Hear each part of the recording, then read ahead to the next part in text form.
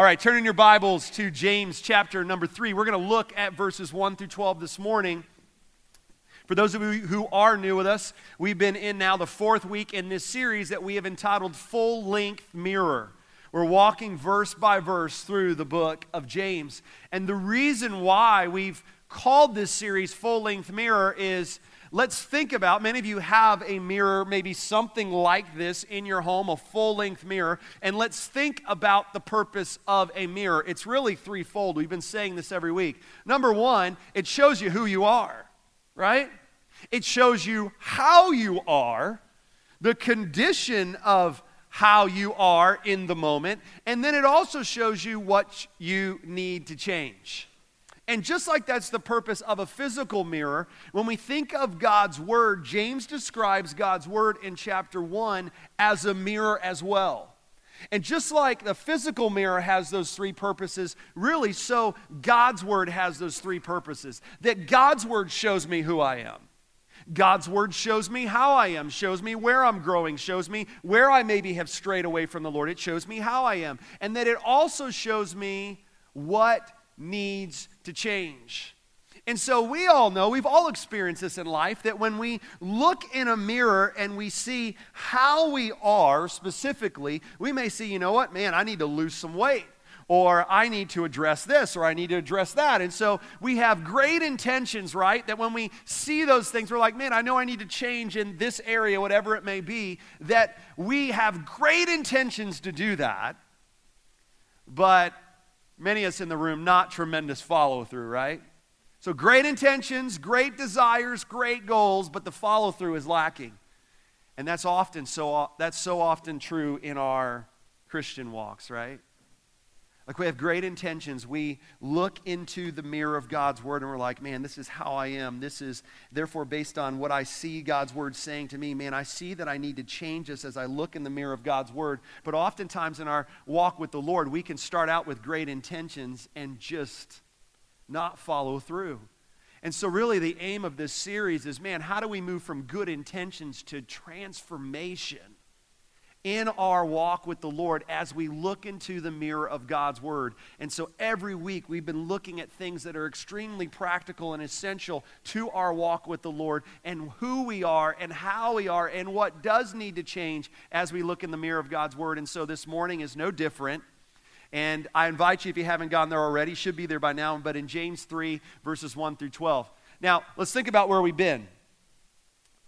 So, in the first 3 chapters, and we're going to look at chapter 3, as I said this morning, James already lays out characteristics of a mature Christian in the first 3 chapters. Think about it. In chapter 1, James says, man, someone who's walking and growing in their walk with the Lord is persevering in trials and temptations in their life.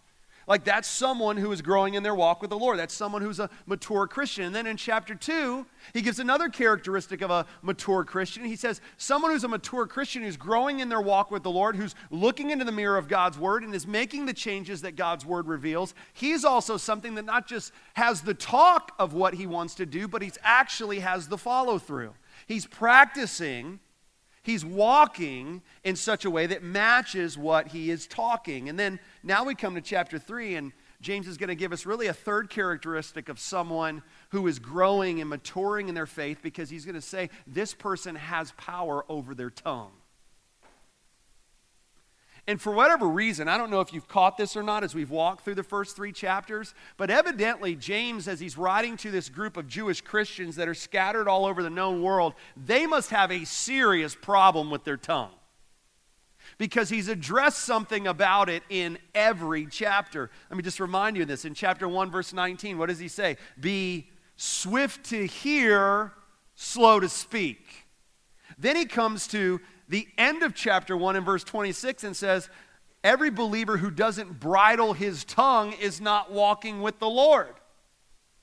And then we come to chapter 2, verse 12, and he says, hey, you need to speak and act as someone who knows that you're going to give an account one day for what you say. So he's already addressed this 3 times, and now he's going to spend 12 verses in chapter 3, where we're going to look at today, addressing the tongue. So you know what that tells me? James was dealing with a big problem. So if you're taking notes, here's the title of the message this morning: The Potential of the Tongue. The potential of the tongue. Another way that we could title it is the potential of your words. Now, I was curious. I've heard a lot of different things. Just by practice, like we say, we've drawn this conclusion, right, that women talk more than men. And I was really curious. I was like, is that really true? And so, what I did? I went to a source that's very reliable. You know what it is? I Googled it. And so I Googled, how many words does a guy use in a day? And I didn't see the exact same number on different websites that I looked at, but here's what it gave. It gave a range from 3,000 words to 7,000 words are the amount of words that a dude uses in a day. And then I said, well, how many words does a woman use in a day? And there was more consistency there. That was probably written by some guys, but there was more consistency there. It said women use 20,000 words a day. Now, here's the deal. It's not to make fun of how many words a woman uses versus how many words a man uses. It's just to get across the idea that we use a lot of words every day. But our words have potential, and we need to understand that. See, here's the idea that I want you to get today before we jump into the passage of Scripture here in James 3, 1 through 12. And you're going to see this as an overarching idea that fleshes itself out in this text. It's this idea that the tongue has the potential to provide powerful influence or personal injury in the lives of others.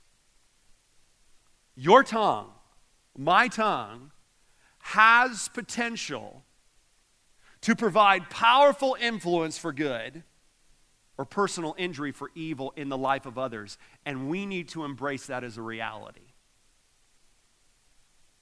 See, I think our speech is one of the most powerful things that God has given us. It's one of the most powerful things. Think about it. With what comes out of your mouth, you have the opportunity to praise God. You have the opportunity to give Him praise. You just had that opportunity just a minute ago. You have the opportunity to call out to God every day and to beseech Him and to ask Him to work in your life, in every area of your life. You have that ability. You have the ability to encourage someone else through Scripture that you've memorized and to be a representative of the gospel that you believe. You have the opportunity to share that with someone that doesn't know it. Your speech has tremendous potential to have a powerful influence in the lives of others. But that same speech, that same powerful thing that God has entrusted to us also has the potential to provide personal injury and harm to others, to tear someone down, to lie, to gossip, whatever it is. And so as we look at this passage of Scripture this morning, we need to understand that idea that my tongue has the potential for powerful influence or personal injury in the lives of others. And what I want to do this morning is just give you 3 things that I think we need to understand about the words that we speak as we walk through these 12 verses. So would you look at with me in verses 1 through 5, let's start there. James says this: not many of you should become teachers, my brothers, for you know that we who teach will be judged with greater strictness. Now, if you're like me, the first time you read that, you're like, what in the world does that have to do with the tongue? Well, evidently, you had a lot of people that James was dealing with. Everybody wanted to teach. I want to teach. You want to teach. Let's let this person teach. Let's let that person teach. But the problem is there was obviously a problem with the tongue and what they were communicating. So James is like, listen, not all of you should be teachers, and you need to understand that those who actually do teach God's words are going to give a greater account for what they say. That's James's point. Now look at verse 2.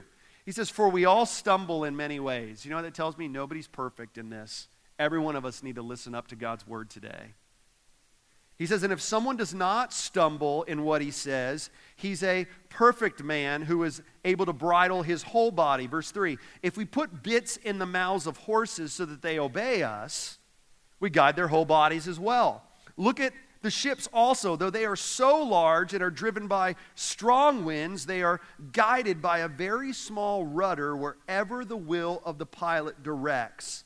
So also, The tongue is a small member, yet it boasts of great things. Really, what James is saying there is the tongue is a small member, but has tremendous potential. See, here's the first thing that you need to understand about the words that you speak. And it comes out of these 5 verses that I just read. Number 1, our words can be used to steer the lives of others.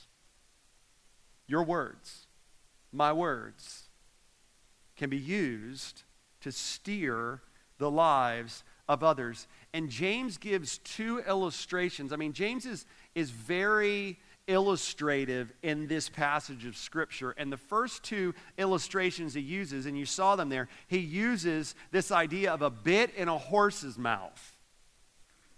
Now, just so you know, I'm not an expert in riding a horse. I've ridden a horse 1 time in my entire life. Don't really desire to get on another one. But I remember when I got on that horse, this was in college, and you get on this horse, and it's a very intimidating thing if you've never been on it before. And the horse was a big horse, and I got on that horse, and you're holding those reins. But what I found so amazing is you have this horse that's just rippling with its muscles, but this little metal bar that sits inside of the horse's mouth allows someone like me that's so small in comparison to the size of the horse to control where that horse goes. And Paul uses that illustration of a bit in a horse's mouth to get across the idea that our words have the power to steer the lives of others in a good way or in an evil way. But then he also uses this illustration of a ship. You saw that in these first 5 verses. His point being is, you have this massive ship. Think about those of you who have been on a cruise liner and the massive ships that those are, and that you have that rudder that in comparison to the size of the ship is so small, but yet that rudder has the power to direct that ship in the way that it should go. And what James is saying with the illustration of the ship is just like that rudder directs the ship in the way that it should go, our words have tremendous power to direct the course of a person's life. See, our words can be used to steer the lives of others. Proverbs 18:21 says this, death and life are in the power of the tongue,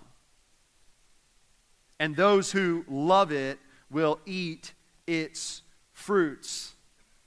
So James's point in these first 5 words is your words can actually, and sometimes we don't think of it this way, but my words can actually steer the deeds of another.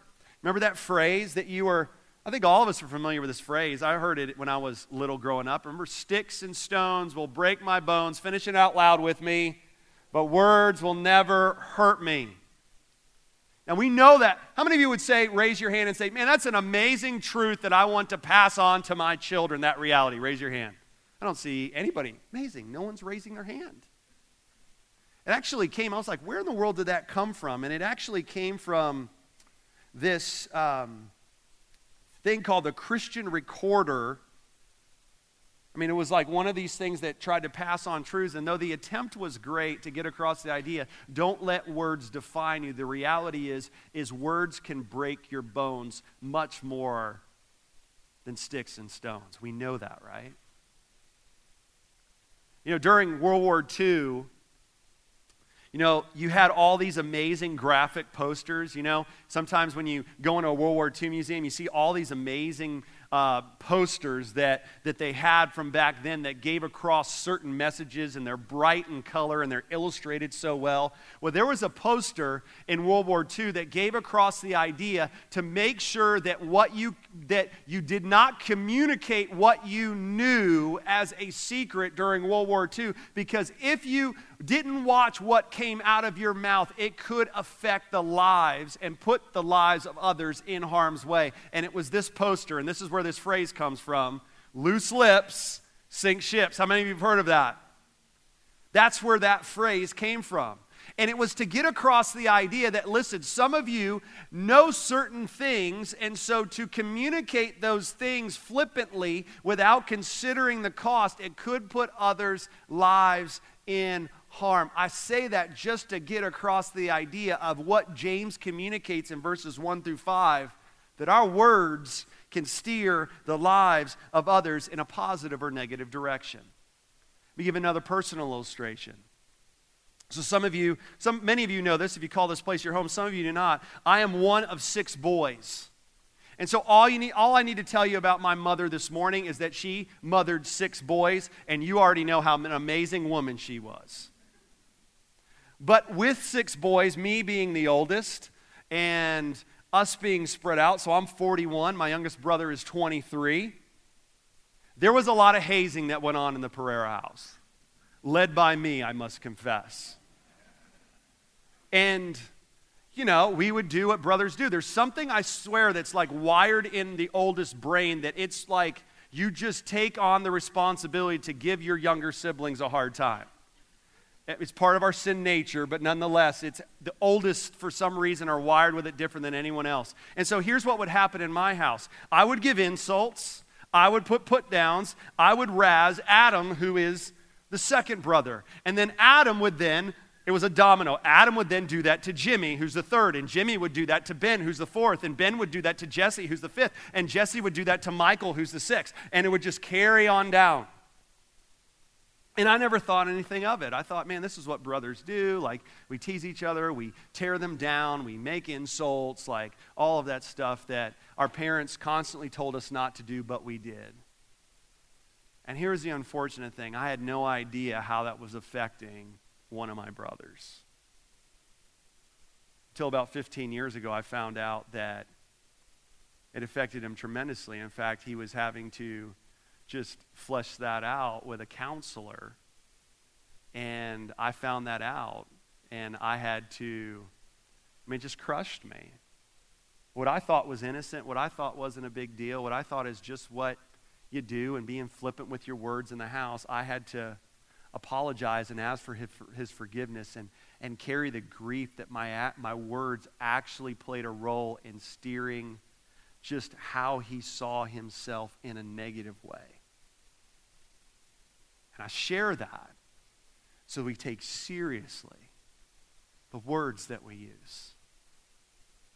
And I say that so that we also understand it just doesn't stop in saying, I need to be careful with my tongue. It comes with a realization to understand that in and of my own strength, I can't control my tongue. I can't do it in my own strength. And Psalm 141:3 says this, set a guard, O Lord, over my mouth. Keep watch over the door of my life. What the psalmist is saying there is, I understand, God, that I can't control my tongue in and of my own strength. I need your strength in my life. I need to surrender not just my life, but part of surrendering my life every day and consecrating myself to you and submitting my life and my actions and my words to you is also submitting this little thing behind my teeth called my tongue. Because the reality is I can't say that the Lord is the Lord of my life without him also being the Lord of my lips. It's not one without the other. And I think a great indicator of where I am in my spiritual walk with the Lord is how I am using my words in the lives of others. Here's the second thing we need to understand about the words that we speak. Our words can be used to scar the lives of others. I say that, look at second part of verse 5 through verse 8. Would you look at it with me? James says this, how great a forest is set ablaze by such a small fire. And the tongue is a fire, a world of unrighteousness. The tongue is set among our members, staining the whole body, setting on fire the entire course of life, and set on fire by hell. There's a reason why the Holy Spirit through James is using this language. He wants to wake us up to the potential of the tongue for good and for evil.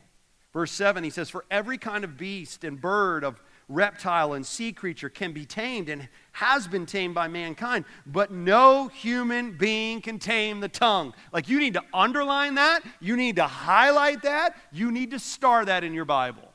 No human being, and last time I checked, every one of us are that person. We are a human being. No one can control the tongue. God's words, not mine. It says it's a restless evil. It's full of deadly poison. James describes the tongue as a fire. You know what fire does? It burns. Like, you didn't need to come to church today to know that. But it burns, it hurts, it ruins, and it scars. That's what fire does. And our words, if we're not careful, can do the same thing. They can burn, they can ruin, they can scar, and they can hurt. And the reality is, what James is pouring out is the more fuel you give to that fire, the faster that it spreads. And this isn't new with me, but I've adopted it as my own phrase. There's two types of people. There's people that bring water to a fire, or there's people that bring gasoline to a fire. And you're one of those two people. You're either someone that's like, no. I'm gonna speak words of life and look to solve this issue. And there's others of us that, man, we're carrying our tank of gasoline, and everywhere we see one, ooh, we want to be in on that, and we want to pour a little bit more fire on that. And what we need to understand is that our words can be used to scar the lives of others. Thought it was interesting. I was looking at different historic fires in our in our country's history, I should say, and I came across the Great Chicago Fire of 1871. And I was curious. I mean, I've heard of this fire. I've been to Chicago many times and know that there's very few structures that are left from that fire at 1871. I was like, well, what in the world started that fire? And found this interesting. It says the Great Chicago Fire began on the night of October 8th in or around a barn location on the property of Patrick and Catherine O'Leary. So nobody knows exactly how it started, but here's the legend, if you want to call it that. The legend holds that the blaze started when the family's cow knocked over a lighted lantern. How crazy is that? A clumsy cow started the Chicago fire, if it's true. Listen to the destruction. The fire burned widely throughout the following day, finally coming under the control on October 10th. So 2 days of just the fire blazing. When the rain gave a needed boost to firefighting efforts, the Great Chicago Fire left an estimated 300 people dead, 100,000 others homeless, more than 17,000 structures were destroyed, and damages were estimated at $200 million. That's in 1871. The power of the tongue, the potential of the tongue. James describes it as a fire. Proverbs 26, 20 and 21 says this, for lack of wood, the fire goes out. And where there's no whisperer, quarreling ceases. In other words, when there's no gossip, quarreling ceases. As charcoal to hot embers and wood to fire, so is a quarrelsome man for kindling strife. Listen, it's so important. I cannot stress this enough, how vital as we look at this passage of Scripture it is for every one of us to understand, to remember, to realize that my tongue has the potential to provide powerful influence for good or personal injury for evil in the lives of others. But I think it's interesting that James just doesn't describe this tongue as a fire. He also describes it as an animal. And what he's saying in here is animals can be tamed. Like we've all gone to a zoo or we've gone to a theme park and we've seen animals tamed or a show. But the reality is, even though the animal's tamed, there's still the potential for something to go wrong. So I remember when I was in college, when I would come home for the summers, I grew up in Orlando. When I would come home for the summers, I would work at SeaWorld. And my job at SeaWorld is I was a landscaper. They like to make us feel important. They called us horticulture department. But what we did is we trimmed bushes and we planted plants and we mowed lawns and we trimmed palm trees. And every summer that I would go, there was a certain part of the park that we were responsible for, and they would divvy it up into sections. And I remember one summer we were responsible. If you've ever been there at SeaWorld in Orlando, there's a part of the park that's called Key West. And at Key West, you have this massive feeding pool with the dolphins. And I remember we would get to work at 6 a.m. We'd get into the park at 6 a.m. I remember it was so awesome because they would have basketballs and soccer balls and dodgeballs and different types of sporting balls there in the water, and the dolphins would play with them. But the dolphins were so smart. They would pop up their heads to see when we were coming into the area, because what they wanted to do is they wanted to play with us. And so we would get there at the edge when we were supposed to be working, but we would get there at the edge, and the dolphins would come and they would bring those balls to us, but they would hold them tightly in their mouth, and they'd act like they wanted us to take them, but they wouldn't let go of them. They were teasing us. And then what they would do when they saw that we couldn't get them out, they would just go underwater a bit and pop the ball up, and we'd take the ball and we'd throw it back, and had that awesome interaction with those animals that came, that were born in captivity. I mean, they're essentially tame. And then I remember the next summer that I worked in a different section of the park. Part of the section of the park that I worked with our crew was we were responsible for maintaining the grounds of Shamu Stadium. And so I worked at SeaWorld from 1996 to 1999. And that one summer particularly in Shamu Stadium, we were there at 6 a.m. We were trimming hedges that lead up the ramp to the stadium, if you've ever been there. But something really bad happened that day. Because all of a sudden we were there working, and all of a sudden all these cop cars start flying into Shamu Stadium. And what we came to find out as they asked us to help is there was a body lying over one of the killer whales in one of the tanks. See, that guy had a great idea that since he saw the trainers jumping up and on the noses of these killer whales, that'd be a great idea for him to hide in the park and do that after the park closed. The problem is he jumped into the tank with the one killer whale that comes up at the very end and splashes everybody in the second row who came from the wild, who was somewhat tame. He chose to jump into that one, and obviously it led to his death. And every time I read this passage of Scripture in James 3 where it talks about the taming of an animal, but no one can tame the tongue, I think of that. Because you have two different instances. You have these dolphins that were tamed and had an amazing experience, and then you had this killer whale that was supposedly somewhat tame, but inside of him there was still a wildness, and it led to destruction. And James's point today is that we need to understand the potential of the tongue. And that, yes, it can steer the lives of others in a positive direction. It can also steer the lives of others in a negative direction. And how our words can also scar the lives of others. But here's the third thing, and it's found in verses 9 through 12. What we need to understand about the words that we use. Number 3, our words can be used to strengthen the lives of others. Strengthen the lives of others. Look at what it says in verses 9 through 12. James says this: with it, the tongue, our words, we bless our Lord and Father, and with it we curse people who are made in the likeness of God. Here's what James is saying. It ought not to be this dichotomy. You ought not to come in church and to praise God with your voices and to open up God's word and say amen and act like you agree with him, and then walk out of those doors and literally spew venom Monday through Saturday. He says it ought not be. Verse 10, he says, from the same mouth come blessing and cursing. My brothers, these things ought not to be so. Does a spring pour forth from the same opening both fresh and salt water? Can a fig tree, my brothers, bear olives, or a grapevine produce figs? Neither can a salt pond yield fresh water. Water is life-giving. You need water. I need water to survive. I can survive a whole lot longer without food than I can with water. We know that is a reality of our life. Water is life-giving. It's the source of life. But when water doesn't flow properly, it actually hinders life. It brings decay. It brings death. It brings destruction. Proverbs 10:11 says this: the mouth of the righteous is a fountain of life, but the mouth of the wicked conceals or causes violence.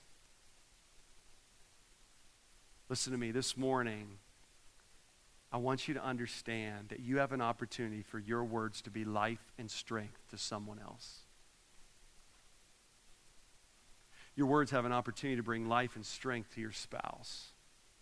Your words have the power to influence for good, life, and strength to your kids, to your friendships, to this church, to people that don't even know Jesus yet. Your words have the potential to bring life and strength. And James uses this illustration of a spring, that our words need to be a spring of life, just like a spring in a desert. That it's someone who's longing, they've been in a desert for so long, and what they need more than anything is they need that water, and then they come to a spring and they're like, finally, I have something to give me energy, to give me strength, to give me life. And I wonder how many of us, if we even think about the words that we've said last week to one another, whoever it is, those that we love, those that we work with, those that we interact with, that God sovereignly allows us to rub shoulders with, I wonder if we think to ourselves, man, is that a picture of my words even in this last week? Or is this the picture of my words? Are my words a cesspool? Because the water's not flowing properly, and it's stagnant, and it's stale, and it's filled with poison. It's actually bringing death and decay to the people that are around me, and even to the people that I say I love the most. Which is it? Because James in this passage of Scripture is making clear, listen, our words can be used and ought to be used to strengthen the lives of others. So how do we do that? How do we make sure that our lives bring strength and don't scar and steer others in a positive direction rather than a negative and evil direction? I think it's three things. Number one, we got to we got to check our hearts daily. We got to check our hearts daily. Because Matthew 13:24 says, for out of the heart the mouth speaks. So you want to know the condition of your heart, just evaluate what you've been talking about for the last week, what words you've been using. That shows you the condition of your heart right now. And we got to check our hearts daily. We need to be in God's word daily. We need to be looking in the mirror daily and saying, God, how am I right now? And based on how I am and what your word says and looking at my life in comparison to the mirror of your word, God, what needs to change? I need to be in God's word daily. I need to be praying daily, which leads to the second thing. I need to surrender this little thing behind my teeth daily. And if that means that some of us need to literally hold our tongue while we pray to remind ourselves that we're surrendering that thing daily, then let's do it. And then here's the third thing. Man, you know what we need to do? We need to evaluate our conversations daily. And we need to say, man, how was my speech today? Where did I bring life? Or where did I cause hurt? We need to evaluate our conversations daily because so often we just don't even think about it. We're so flippant with our words. And just like I was so flippant with, oh man, that's just what brothers do. I had no idea the effect that it had on one of my brothers. As we close this morning, I want to give you 12 words that need to be in every one of our vocabularies so that our words can actually strengthen the lives of others rather than scar the lives of others, so our words can steer others in a positive direction rather than in a negative and hurtful one. Here's the first two words: thank you. Sounds simple, right? Listen, you a junior high or a senior higher in here, when's the last time you said to your mom or to your dad or whoever is your authority in the home, thank you? When's the last time you're in our youth ministry and you said to your small group leader, thank you? Guys, when's the last time you said to your girlfriend or girls to your boyfriend, thank you? If you're married, when's the last time you said to your spouse, thank you for doing that? Kids, when's the last time you said to your parents, thank you for what you provide for us every day? It's the first two words that ought to be in every person's vocabulary. Here's the other three words. Here's another three words, I should say. I love you. Do you know how many people are starving for that today? To just hear those three words, I love you. And I would venture to guess that if it's been a long time since you've said that to the person that you love, your relationship's not in a great place. Guys, when's the last time you said, I love, to that guy that's been there for you, that friend that's been there for you? You're like, man, I'm macho, man. That ain't for me. No. You're weak. You're weak. Here's another three words. I am sorry.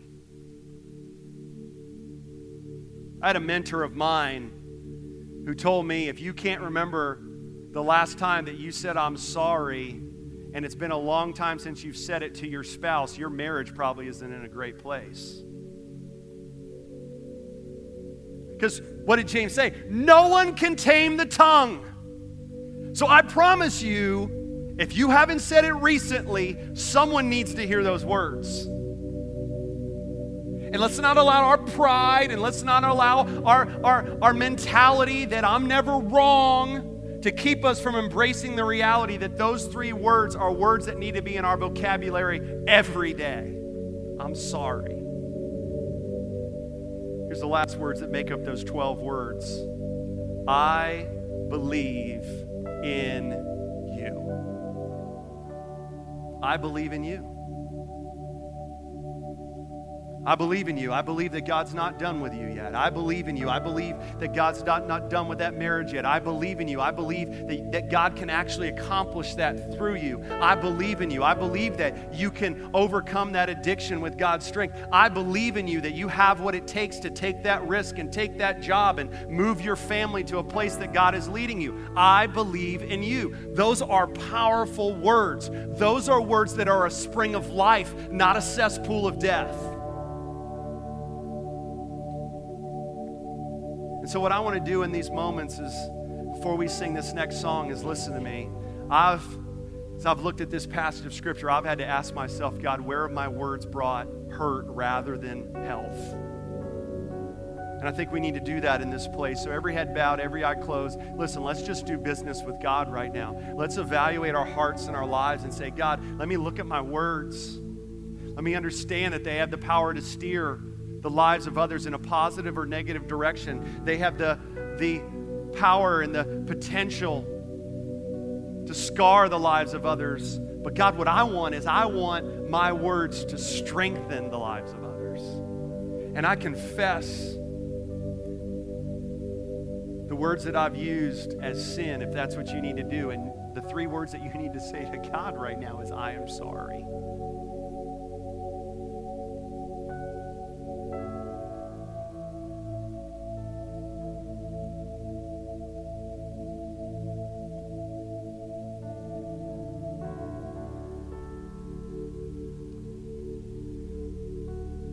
God, we stand, we sit humbly before you. God, I thank you that you use words and speak over us. Words of love, words of peace, words of strength, words of hope, words to bring us back in line with you from your word. And God, may our tongues, God, may we understand the potential of our tongues, the potential of our words. May those words be in our vocabulary, Lord, those words of thank you, those words of I love you, those words of I'm sorry, those words I believe in you. And Lord, we can mention many other words. But God, may we always be, as your word says, speaking the truth in love. As Colossians says, may our words be seasoned with salt. May they preserve, may they give life. May we surrender that little member behind our teeth that is so small yet has so much power to you. May you be the Lord of our lives and also the Lord of our lips. And it's in the mighty name of Jesus, our only hope, our only strength to do what you've told us to do. Amen.